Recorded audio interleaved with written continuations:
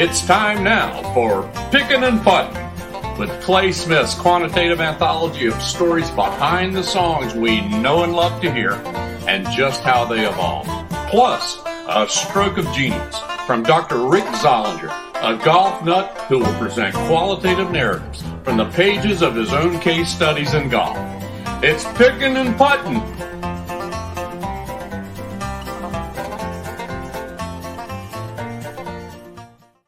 Hello, everybody. Clay Smith here. Welcome to Pickin and Puttin, along with my co-host, the infamous Dr. Rick Zollinger. Dr. Z. We be picking, we be putting, baby. We back. It's all good. It's all good. Crazy stuff going on in this crazy world of ours. It's a crazy world. I got a shout out first.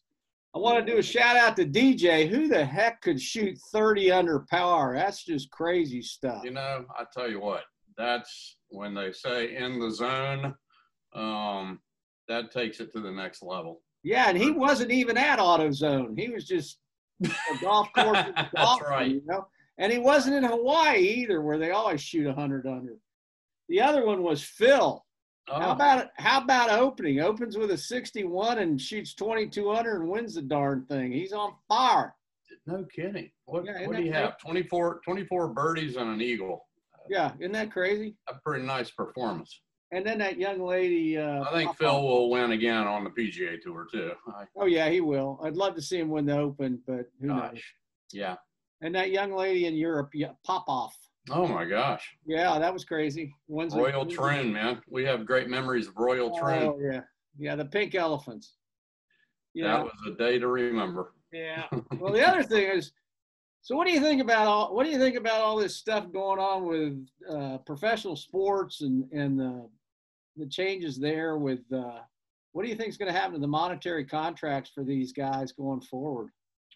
You know, there's I talked to a number of old friends still in the advertising business on Madison Avenue, and there's serious discussion of reallocation of funds.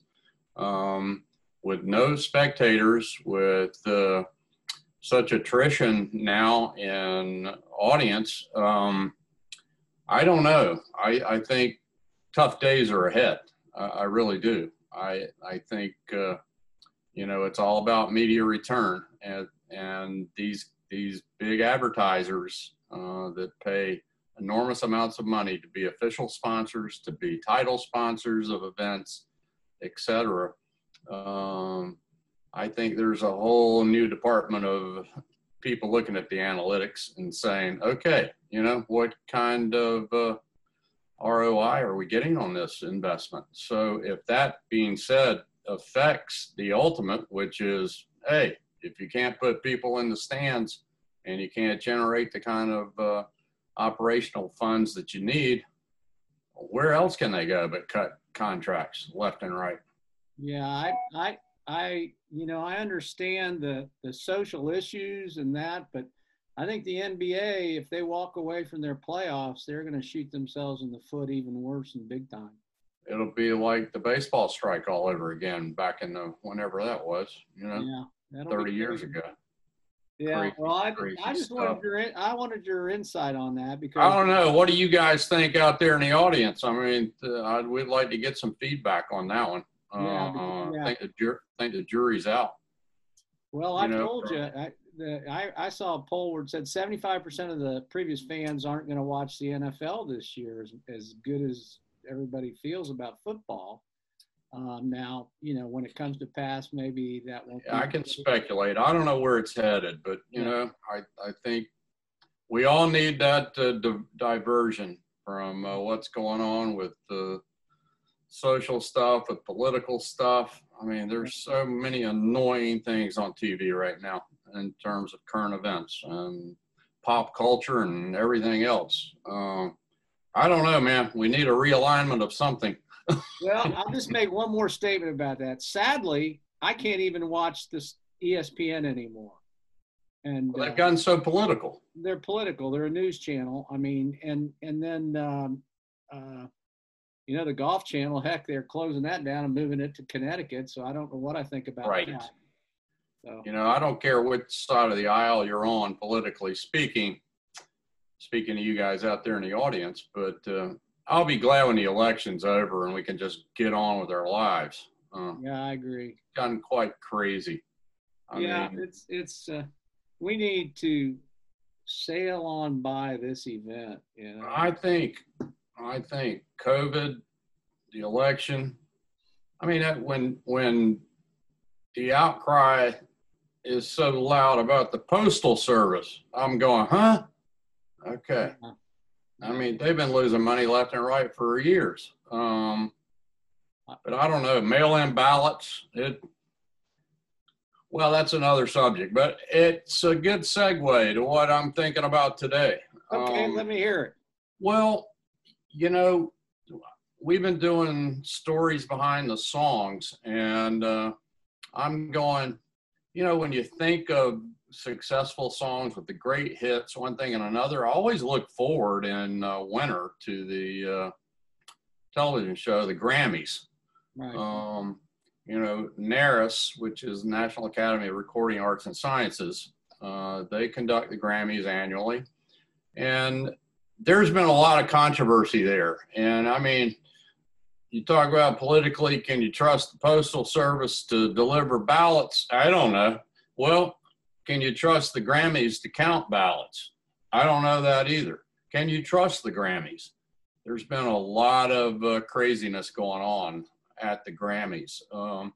They brought in a new CEO last fall, Deborah Dugan, and she came in and was charged with trying to revamp the system, so to speak.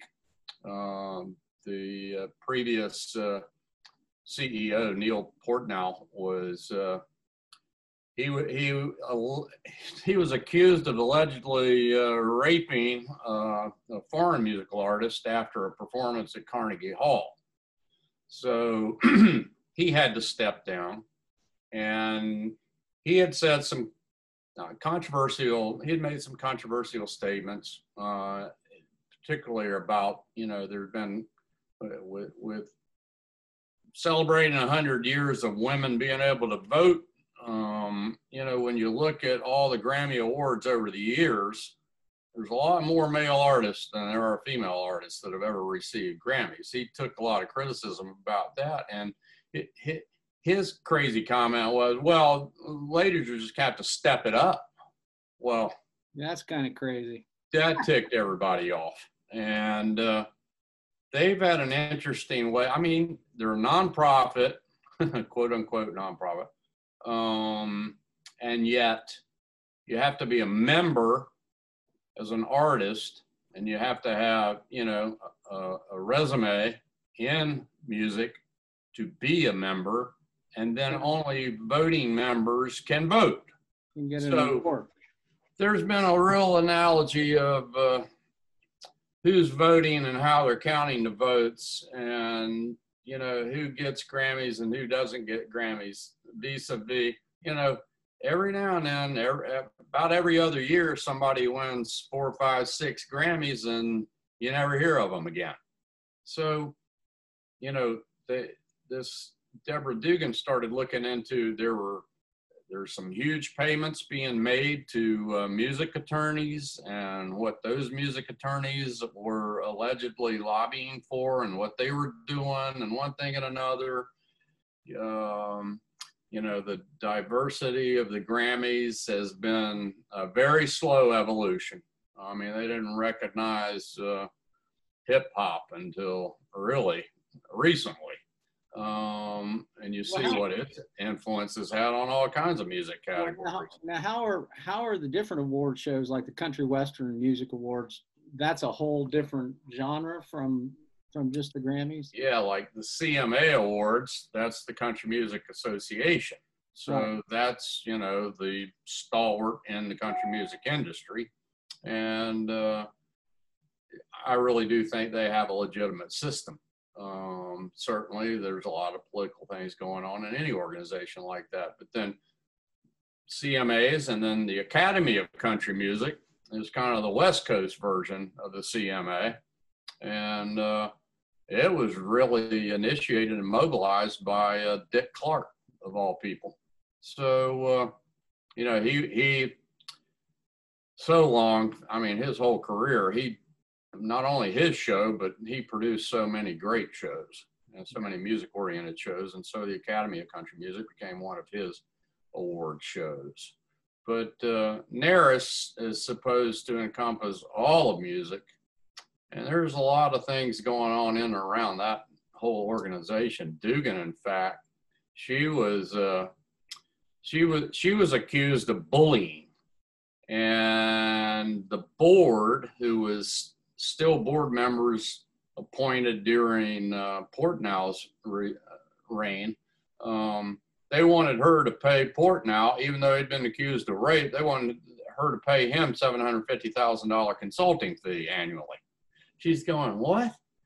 And then she actually, Joel Katz, one of the great music attorneys, then she accused him of sexual harassment.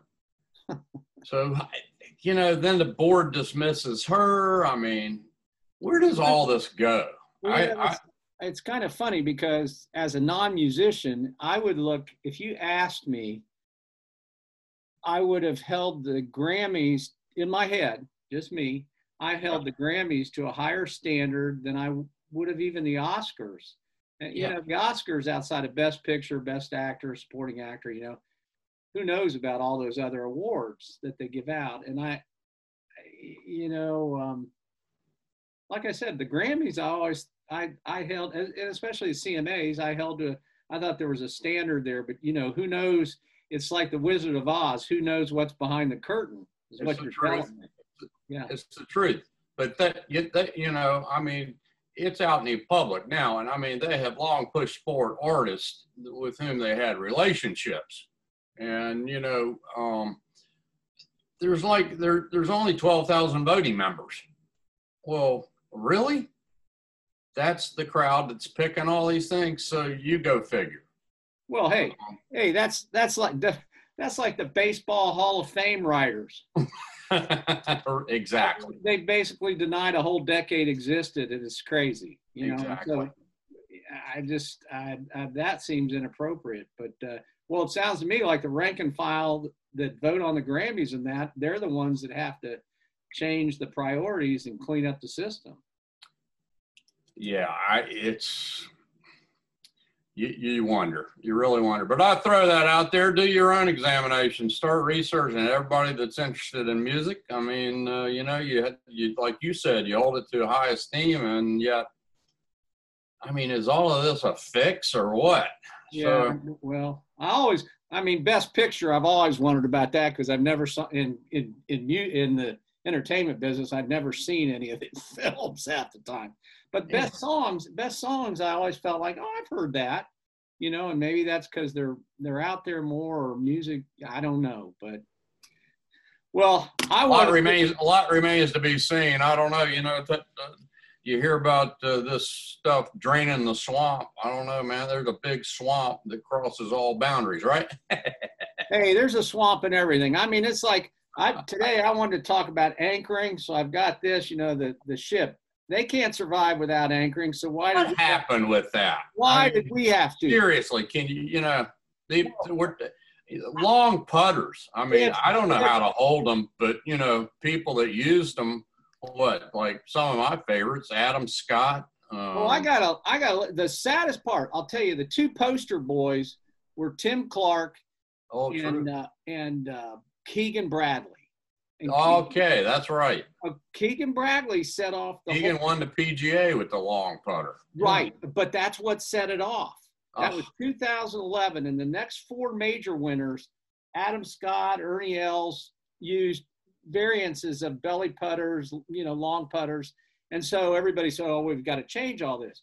Well, if you look back statistically, Keegan Bradley, I looked it up. He ranked like 105th in putting in 2011. He won a major. But he used an anchored putter. Well, they've been around since the 60s. It's just stupid. And so, you know, the saddest one, like I said, was Tim Clark. Tim Clark had an injury as a child, or he's unable to he's unable to do this with his hands. Okay. he couldn't do that. He couldn't what's called supinate. Yeah. So he couldn't hold a putter properly. So this allowed him to do it and survive. The only person that's really done it well, and by the way, this is called Rule 1A, and it was instituted January 1, 16 by the RNA and the USGA, and I don't know what room they were hiding in, but whatever. But the only one that made the adaptation well was Webb. And Webb Simpson, yeah, gosh. But see, he grew up, you forget he's still a young man, he grew up using the belly putter from the get-go. Yes, that's how he learned to putt. And then remember, he disappeared for a little while. Yes, he did. And then he came back. Having a great year this year, my goodness. Oh, didn't he have an awesome year? Oh. And he's got a combo. He's got a DeChambeau with the claw. So he's got a Phil Shambo thing cooking. And he's great. And you're the one always messing with those grips. Yeah, but here's the deal. I'm telling you, I got them all here. Okay. So oh my gosh. Here's one that's the long grip. Okay. And it's got the big head. And the long grip. Then you got, this is the belly putter. So it's a longer grip. You stick it in your belly button, you anchor, and they got a bigger head. Okay. And then you got, this was the original kind of thing where you had the double grip. Look at this putter shop, fans. Oh, yeah, I got all these putters. And this one, you know, you anchored up here and did this. Well, here's another one. That one just gets me going. I said, why didn't they have a local rule for the senior players? Because I don't care what you say, Bernhard and Scott McCarron anchor. Now, if they pull their shirt out a little, okay. Here's one, and one of the things I want to look next time, and if Scott, you're out there, you can yell at me because I can't remember. But I think he wears a support on his left elbow like a knee brace. Oh, yeah. So he can fix his elbow when he putts. So he's not touching himself, I guess. But even if he was, what's wrong with that? Right. You know, I don't have a What is the advantage? Well, and that's the other deal. At the time they came up with the ruling, they analyzed statistically the RNA and the USGA, and there were absolutely no advantages, no improvement in statistics, strokes gained putting, or anything among anybody. They just decided, you know, it needed to go away. It's called Rule 1A, 1-A or whatever. But it just, you know, and here's another one. Gets me ticked off about this whole process. If you're going to go do that, look what, I sent you a video. I want you to watch it. It's everything they've done to remodel like 13 holes at Muirfield. Yeah. It's a spectacular video to watch. It's the greens. I think it's the head greenskeeper. But the deal is, he's having to, you know, he's adding distance, adding traps. Okay. Well, damn it, USGA, RNA, go after the damn ball. Change the ball. They use the same ball in tennis, so why can't you use the same ball in golf? So, I mean, who's the one event that's got to have a standardized ball? What event? Augusta. Of course. They run out of land. They can't buy Augusta Country Club and tear it up. Well, they might, but. Well, they could. But sooner or later, they're just going to have. They pay millions and millions to create a parking lot. Yeah. Well, it's their. I mean, they could. They say, we'll buy your land and build your country. No, seriously, it's the one event where they play the same course every year. Yeah. And they can't make it longer. I mean, I'm going to be interested how it functions with DeChambeau this year. He's going to be hitting sand wedging all World Tennis Tour, though, you know, Wimbledon, everybody uses the same ball. The U.S. Open, everybody uses the same ball in tennis. So why not in golf? Well, I agree. And like I said, I love Tim Clark and I love Carl Peterson, and they went to the school in Raleigh that I can't remember the name of. State College. Oh, yeah, that State College place.